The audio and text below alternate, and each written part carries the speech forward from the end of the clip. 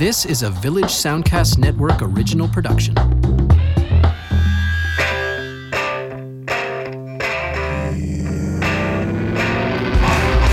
Hi, I'm Mike Campbell, Artistic Director and founder of Huff, the Halifax Urban Folk Festival. And this is Huffcast, a limited-run podcast showcasing the best and brightest artists coming to Huff this year. Please join me as I chat with artists performing this year's 10th anniversary edition. My guest today has quietly been making great music for over 20 years, the last 10 or so in his native Prince Edward Island. He may not be on everyone's radar, but he's certainly been on Huff's, having performed a number of times. Dennis Ellsworth is a treasure.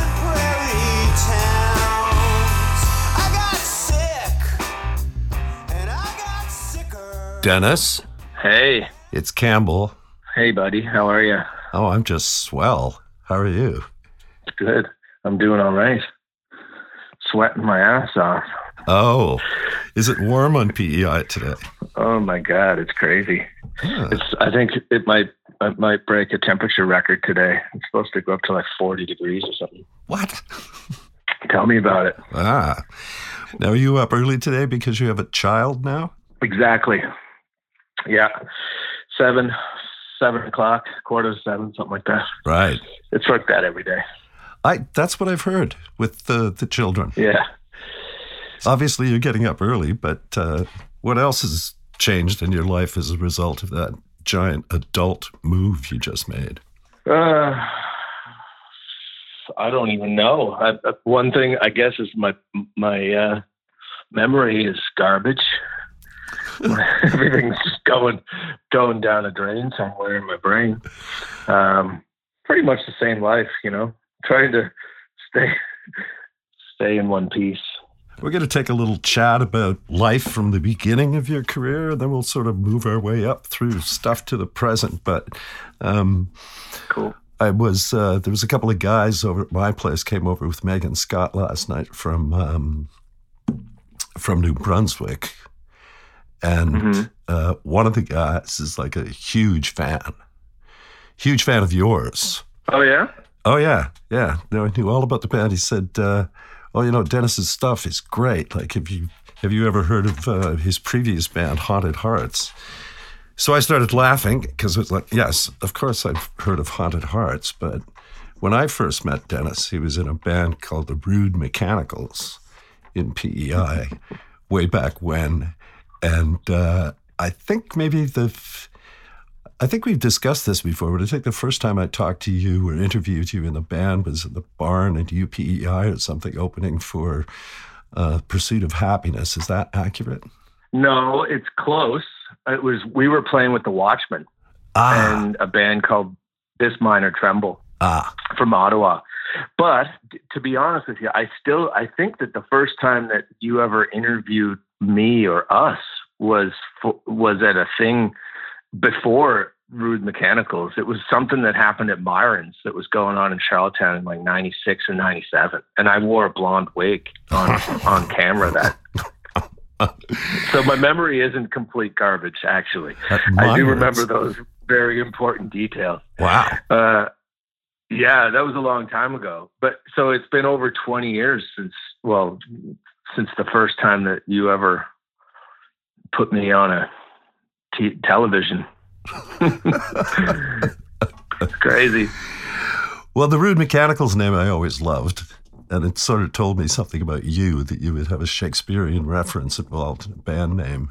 Yes. But also clearly indicates that you are a fan and a proponent of language. Mm-hmm. So lyrically, the band's always been interesting. I think that's one of the things that's always been a mainstay of your particular style of writing, is that the lyrics are smart, at least, Yeah. Is that just something that, I can't imagine how there could be a downside to that at all, but, making sure that things are intelligent, is that just part of what's in your musical bag of tricks, I guess, without dumbing shit down? If you're writing a song, you've got a huge vocabulary to work with and you're going to use it. Yeah. Well, I don't know. I guess for me, it's just important to say something that isn't just drivel. I don't want to just write, like, pop music is, how it is, and some of it hits me in the right way on that day, but it's not something that I would ever really write. Or not necessarily that I wouldn't write it, but I don't want to sing it. I don't want that to be what I sing. So I guess ever since when I started writing lyrics, I guess I was in high school. I should have been paying attention to what was being taught to me, but I wasn't. I was scribbling into my books and it was always just trying to find different combinations of words. I didn't even really know what I was doing at that point. I was just starting to experiment with it. And then over the years, I've never really drifted from that experiment. So it's kind of like how do I say something without sounding too, too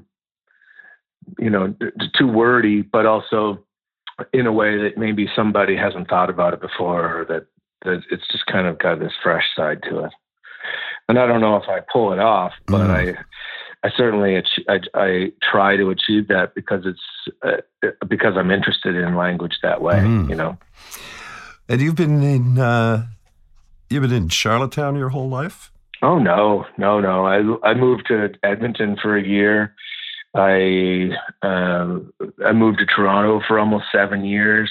Oh. So I ditched Charlottetown twice already, but I'm here now, and I don't think I'll be going anywhere. I've always threatened to move to Halifax, just because I love Halifax, but it's so close that I almost kind of think, maybe I don't need to move to Halifax. I can just stay in Charlottetown and I still get the benefits of Halifax. So you don't need to move to Halifax because it's close enough. I guess so. I don't know. I mean, now that I have a kid, if I told my parents that I was going to take their only grandchild on Prince Edward Island over to Halifax, they'd probably slap me. Ooh. So I don't know. I don't know if I can do that now, unless something pulled me over there, you know. Yeah. Well, that would be a huge problem if my parents or anything to go by. Not that I've given them a grandchild, but my sister's taken up that freight. Yeah. Yeah, I guess that's true. That Toronto thing, I did know that, but that was you sort of off my radar while you were over there. I think it was not until you came back that we sort of, reconnected. Well, because you were in PEI, it was a lot easier to run into each other. Exactly. But you also made a point of doing, like moving around to record records in the past, at least. Oh yeah. Why? Wasn't it possible to do that, what you wanted to do in PEI or Halifax, or was it the people involved? It's become more possible now, and I think maybe at one point in time in Prince Edward Island it might have been possible, but I didn't really look at those as serious options for some reason. And I've only made my album that I sent you yesterday and the one before it were both made in the East Coast. Those are the well, aside from a couple of Rude Mechanicals albums, which I don't ever talk about anymore because I just don't like them. I've made every record outside of the East Coast, and some of them I made in the States. And I think the reason why I did that is because part of it is, there's a few reasons, but some of it is the adventure of it. Some of it is going into an unknown place and trying to let that influence the creativity, I guess, so that I'm not surrounded by things I know. I guess maybe like an uncomfortable zone, I guess. But I also think a lot of it was driven by the people I was making the records with, and that was where they were based. But I did seek them out for the previous reasons. And also because of the albums that they've made with other people like David Barbie, who works with the Drive-By Truckers, and Josh Finlayson from Skydiggers. And actually it was at the Carlton through you that I connected with Josh, and we made that record together. So it's just sort of a, throw it out there and see what comes back kind of thing. With David Barbie, I just sent him an email and said, I really like the way that Drive-By Truckers records sound. Would you ever want to make a record together? And he wrote back and said, yeah. And we've done 2 of them, So it's just kind of you just take a chance, see how it goes. I did the same thing with the tune I did with Gord Downie, and just threw an idea out there, and a positive response came back. So I don't know. Some of it is just that adventure, like take a shot in the dark and see what sticks. Yeah, that's kind of like how I book Huff. Yeah. Well, you get a mystery. There's a mystery element to it, Yeah. That when you pull it off, you're like, well, that worked. That went well. I can't plan everything exactly the way I want it to go. Then it's just kind of boring. Was it Josh's idea to record at the Hip Studios in Bath? It was actually, yeah, because he knew that we could get that studio at a really good rate. He knew it was free at the time because it was February. And when I talked to him about the conditions that I wanted this session to have, which was isolation, he knew that would be perfect. I mean, it was February on Southern Ontario and rural Southern Ontario. And we knew that studio had a full kitchen and enough bedrooms that everybody could just live there. Yeah. So we went to that studio and we just kind of hung out for 10 days and made that record. And that was awesome. That was really great. There was nothing else to do but record music and hang out. Yeah. And that's also giving you some sort of a connection most people don't have to the hip. Yes.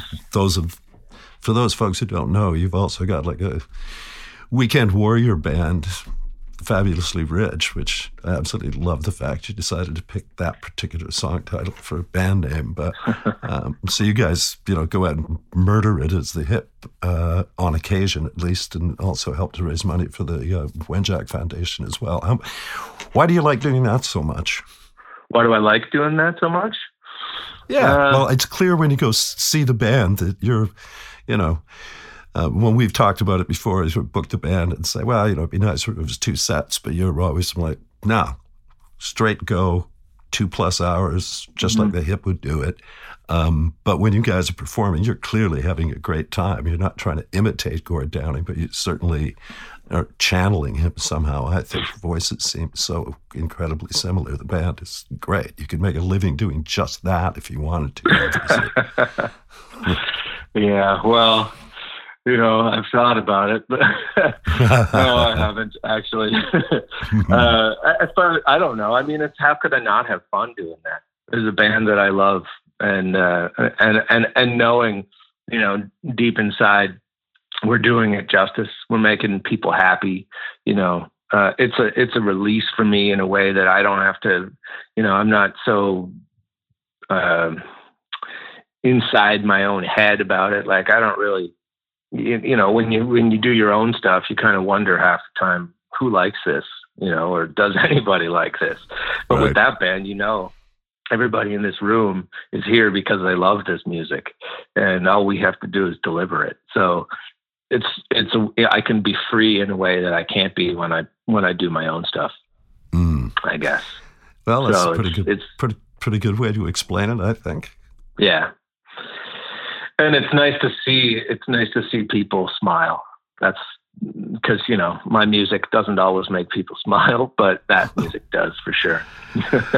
Yeah, you can't lose, really. It's lovely being in a crowd watching people relive all that stuff. And, stuff that everybody sings along every word to.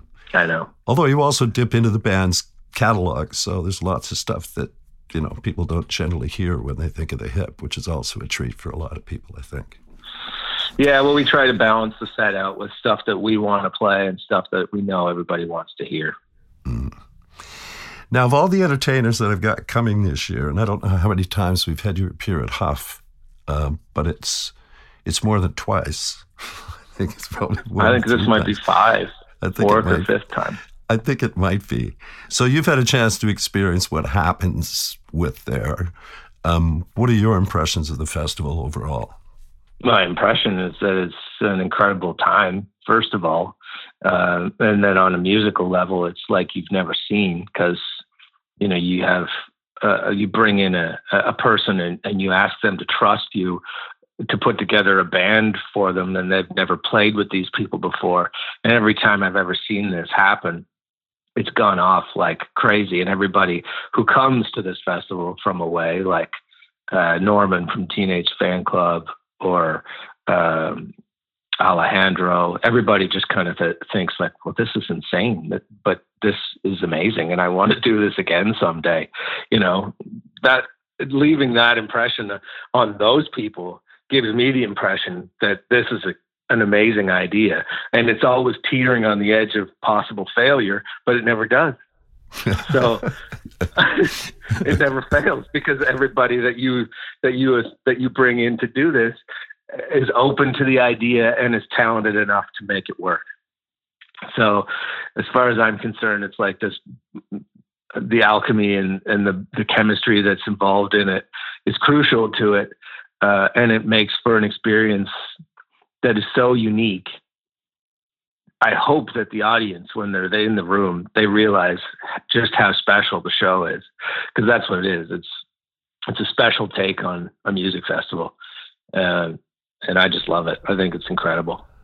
Well, it's a funny thing, you know, one of the things that we try and do, or one of the things that I try and explain to people who are always complaining about something, you know, the audience is complaining that the tickets cost too much money, or that, you know, is it really that much? You know, wow, $50 for a show or $60 for a show. And usually I find myself sitting in the opening songwriters circle on the opening night, or before the opening songwriters circle on the opening night, before the headliner. And I'm shaking my head thinking, how can anybody think this show costs too much money? I just saw 3 of the best songwriters I'm ever going to see.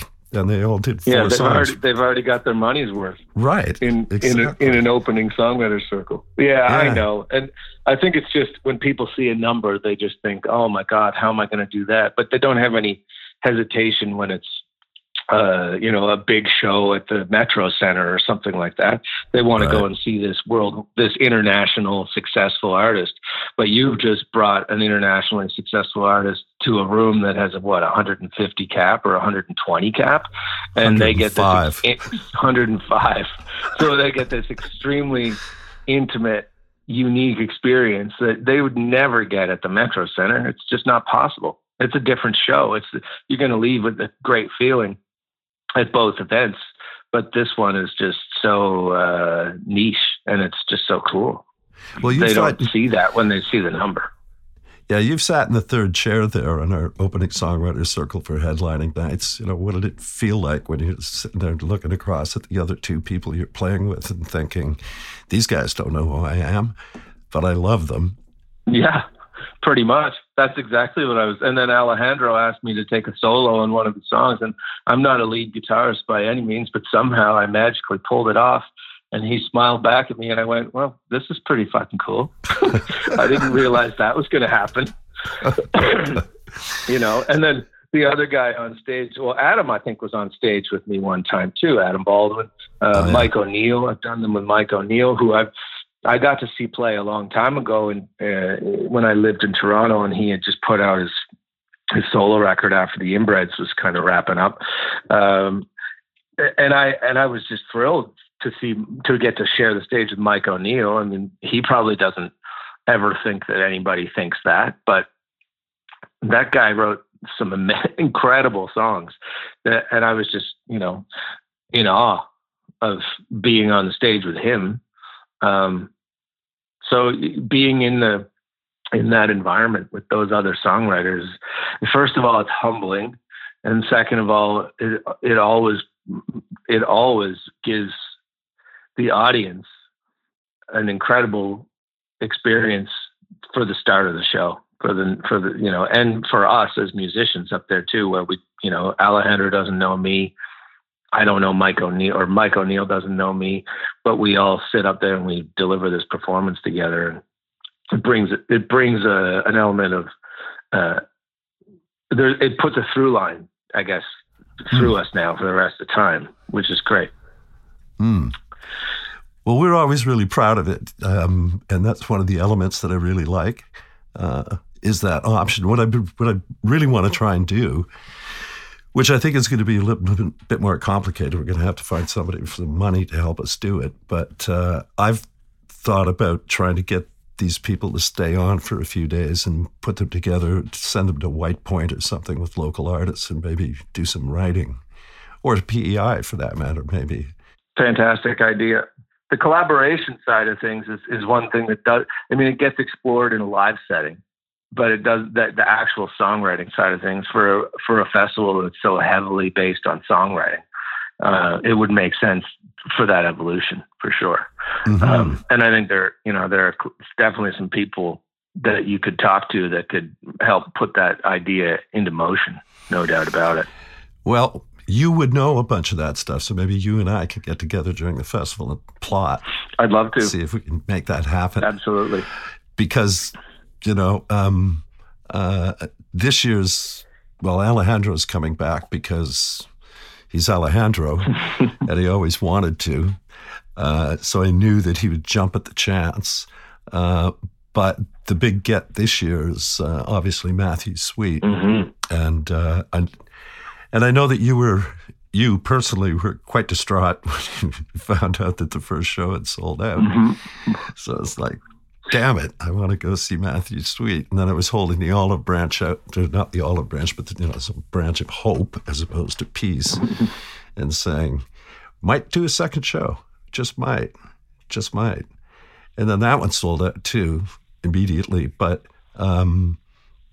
the more I listened to the new record last night, the more I'm thinking that your band opening for Matthew Sweet instead of the Songwriters Circle on Labor Day is absolutely a perfect fit.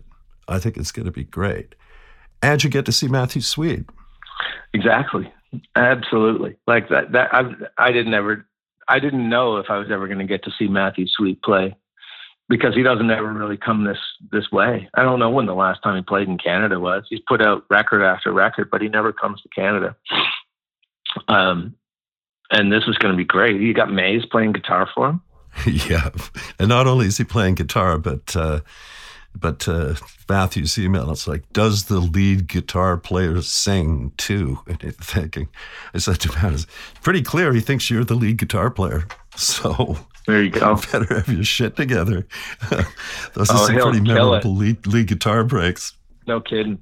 That is going to be amazing. I don't know, as far as Matthew Sweet goes, he's easily one of my bigger influences in terms of power pop songwriting. I put him in a category with a lot of people that are probably some of the best songwriters I've ever heard. And for you to be bringing them to Halifax to do this festival is just, when you told me, I don't even know if I freaked out or not, but inside I was definitely freaking out. Yeah. And then I was away and I missed the ticket announcement. And then I saw that it was sold out. And I was like, oh, Jesus. And here we are. And now I'm playing the second show. And I can't wait. Well, I've been thinking about this a lot too, because, over the years, it's not the easiest thing to pull this festival off. For me, at least initially, it was mostly about trying to string together some shows so that the Carlton would have some business for at least a week a year. And then, as things started to get a little traction, we moved it out. There's an awful lot of, I love Halifax, but I kind of love it as an annoying brother that you want to punch in the throat all the time. Like, what's wrong with this town? There's so many people here. Why can't we get anybody interested in anything? So I think at the end of the day, when I was, deciding whether I was even going to continue to do this, because it's just too much work. There's too much stress, and you have to worry about, this is a great act, but will anybody in Halifax actually pay attention?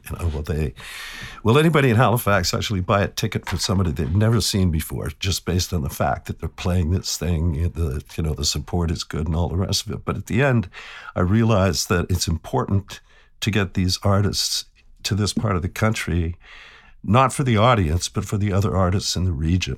Mm-hmm. You think there's any truth to that, or I should give that up? Don't give it up. No way. I mean, the position I'm currently sitting in is a result of that dream of yours not dying. So I don't think that, I know that it's frustrating to to deal with ticket sales these days, and in a Netflix world, and even just with record sales in a streaming world. It's the way it is. But I think if everybody just resigned themselves to go, well, it's not the way that it used to be, and I don't think it works anymore, then we'd all just be watching Netflix. We'd all just give up. And I don't think that there's any need to give up, because last year, I don't know. I don't think I was there 2 years ago. I think I was away at that time. But last year, when I came in as a headliner and we did the Halifax supergroup with Plaskett and Charles and Marsh, right? That show, I had absolutely no idea how it was going to go, and that show sold out. And last year, I think you had a lot of sellouts, right? Yeah. For the first time in the festival, like you didn't worry so much about the ticket sales of the shows. I don't know what this year is going like. I know the Max and Sweet shows are sold out. I saw a few other shows that are sold out, listed sold out. So people, I think, are into this. They want to come and see this music. It's always a struggle to believe that it's going to work. But I think the traction and the trajectory of the festival is indicating that it is going to work and that it does work. So don't give up. Absolutely not. I mean, you texted me a little while ago after you put on one of my records late at night. You might have been by yourself. I don't know. But I woke up to a text from you saying, don't give up. That's basically what your message was. And I didn't. You know what I mean? That. Yeah. Well, when it strikes me because if we all give up, then what are we doing? This is what we love to do. Don't give up. I think we should put that on a T-shirt, Dennis. I agree. If we all give up, then what are we doing? Well, you sent me a copy of your new record last night, which I love, by the way. Thank you. Why don't you tell me a little bit about that project? Well, that record came together because basically it all started with one song. I got a message from my publisher who asked me if I had a specific type of song. He wanted to pitch something to a movie. Mm-hmm. And I had written this song, and I had a voice memo on my iPhone. So I just sent him a copy of that, and he just said, okay, well, this isn't exactly what I'm looking for, but let's take a shot in the dark, book the studio, go in and produce this track. And I did. And I went in just one day, did one song, sent the track to him. He went to Japan for 2 months, and the day he landed in Canada, he got a message from the film or the music supervisor saying, we're going to take this song. And so my song, I Have No Idea, is in this movie, The New Romantic, that came out last year, and it did quite well for an independent film. And after that happened, he just said, do that again. Go to the studio once a month. I'll give you license to just go and then send me the invoice or whatever, or get the studio to send the invoice over. So I had this liberating year and a half of going to the studio and writing. Sometimes I wrote songs in the studio, like the first track on the album, which is also the title of the album, Common Senseless, was written in the studio because I showed up on the day I had booked and I didn't have anything written, or I didn't have anything written that I wanted to record. So I just wrote a new song in the studio, but I haven't had that luxury before. So this whole recording experience was completely different from any other one that I'd ever done, because usually I would book a producer and I would book a band, and we would kind of work on an album for 10 days and then it would be over. And this way I got to think about things for a year and a half while I recorded them. In fact, I started making this record before Things Change came out. Mm-hmm. So the album I had done with Joel, it hadn't even come out yet, and I was already 3 or 4 songs into this album that's coming out in September. But I didn't know I was making an album at that time. I just started thinking about it halfway through, feeling like the songs were sort of connected in some way. And I did 17 songs, so there's 4 other ones that are sort of kicking around in the background, and I don't know what I'll do with those. But these 13, I feel, are the ones that kind of work together as a record.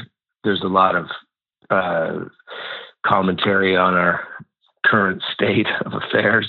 The anxiety that people are feeling, or the don't give ups kind of thing, or the give ups. But, the record is pretty upbeat considering. And I had a lot of fun making it. I did it in Charlottetown in a small studio called The Hill Sound with a guy named Adam Gallant. So I produced it. He engineered it. We mixed it together. I played all of the guitars. I played some drums on it, which I'd never done. I played some bass on it, which I'd never done. I played all the synths and the keys and all that stuff. And all we really did was we brought in a different drummer. So there's 3 different drummers on this album. Adam played a lot of the bass and the percussion. It was just sort of 2 people, taking an opportunity to work on something together. We did it once a month, and it was so liberating to record that way.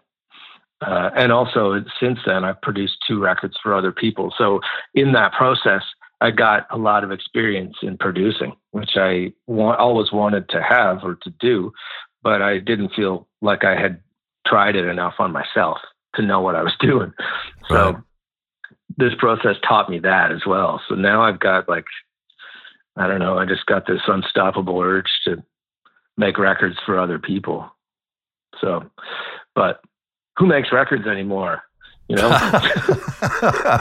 What are we even talking about? We're going to have to translate that for people. I know. Well, it's good that you've got that because, I don't think, in my experience, certainly not recently, you haven't made a bad record. You're one of the people who has every reason to continue doing what you're doing because you're good. There's a lot of people that aren't. So, the people that aren't far outweigh the ones that are. So yeah. I'm happy that you're coming to the festival again. I'm happy that we found a way for you to get in to see Matthew Sweet, even if it's as the opening act. Amazing. Maze will beg him to produce a record for him and that kind of thing. Well, here's a funny story. Before this all happened, my publisher was saying to me, I got to get you in touch with Matthew Sweet because I think you would make a great record together. And I said, sure, go ahead. If you can pull that, he knows somebody who knows Matthew Sweet, maybe his manager or his booking agent or something like that. Or maybe it's his publisher. I actually don't remember, but all this happened about 1.5 years ago because when I was doing PR for Things Changed and people were asking me, what's this 90s? What are you influenced by from the 90s? Matthew Sweet was always at the top of the list. Matthew Sweet, Evan Dando, all that big star, which isn't the 90s, but the Replacements and everything that kind of came out of that whole sound. But, Matthew Sweet was at the top of the list. So my publisher took note of that and said, okay, well, if you love Matthew Sweet so much, we've got to get you guys together. So, nothing happened. And I don't know if he even tried. He probably did, but, we kind of roll with the punches. So if nothing came back, then we didn't bother pursuing anything else. And now here we are 1 year later. I'm playing a show with Matthew Sweet, and I would like to talk to Matthew Sweet about doing a record somewhere in Nebraska with him. Well, that can probably happen now, right? Yeah, exactly. Yeah. Well, thanks for your time there, bud. And, my pleasure. I'm glad things are going well. Don't melt. Maybe go to the beach. Yeah, I don't know. The beach is too hot. Sand is too hot. And the water's right there, and you're like, I can't walk to the water. The sand is too hot. Oh my God, this is crazy. I'll just make like a carpet of towel, like a red carpet of towels all the way down to the water. I'll figure it out somehow. I'll be alive. Yeah. Okay. Thanks, Dennis. My pleasure. I look forward to seeing you. Okay, me too, bud. Thanks. Okay. Cheers.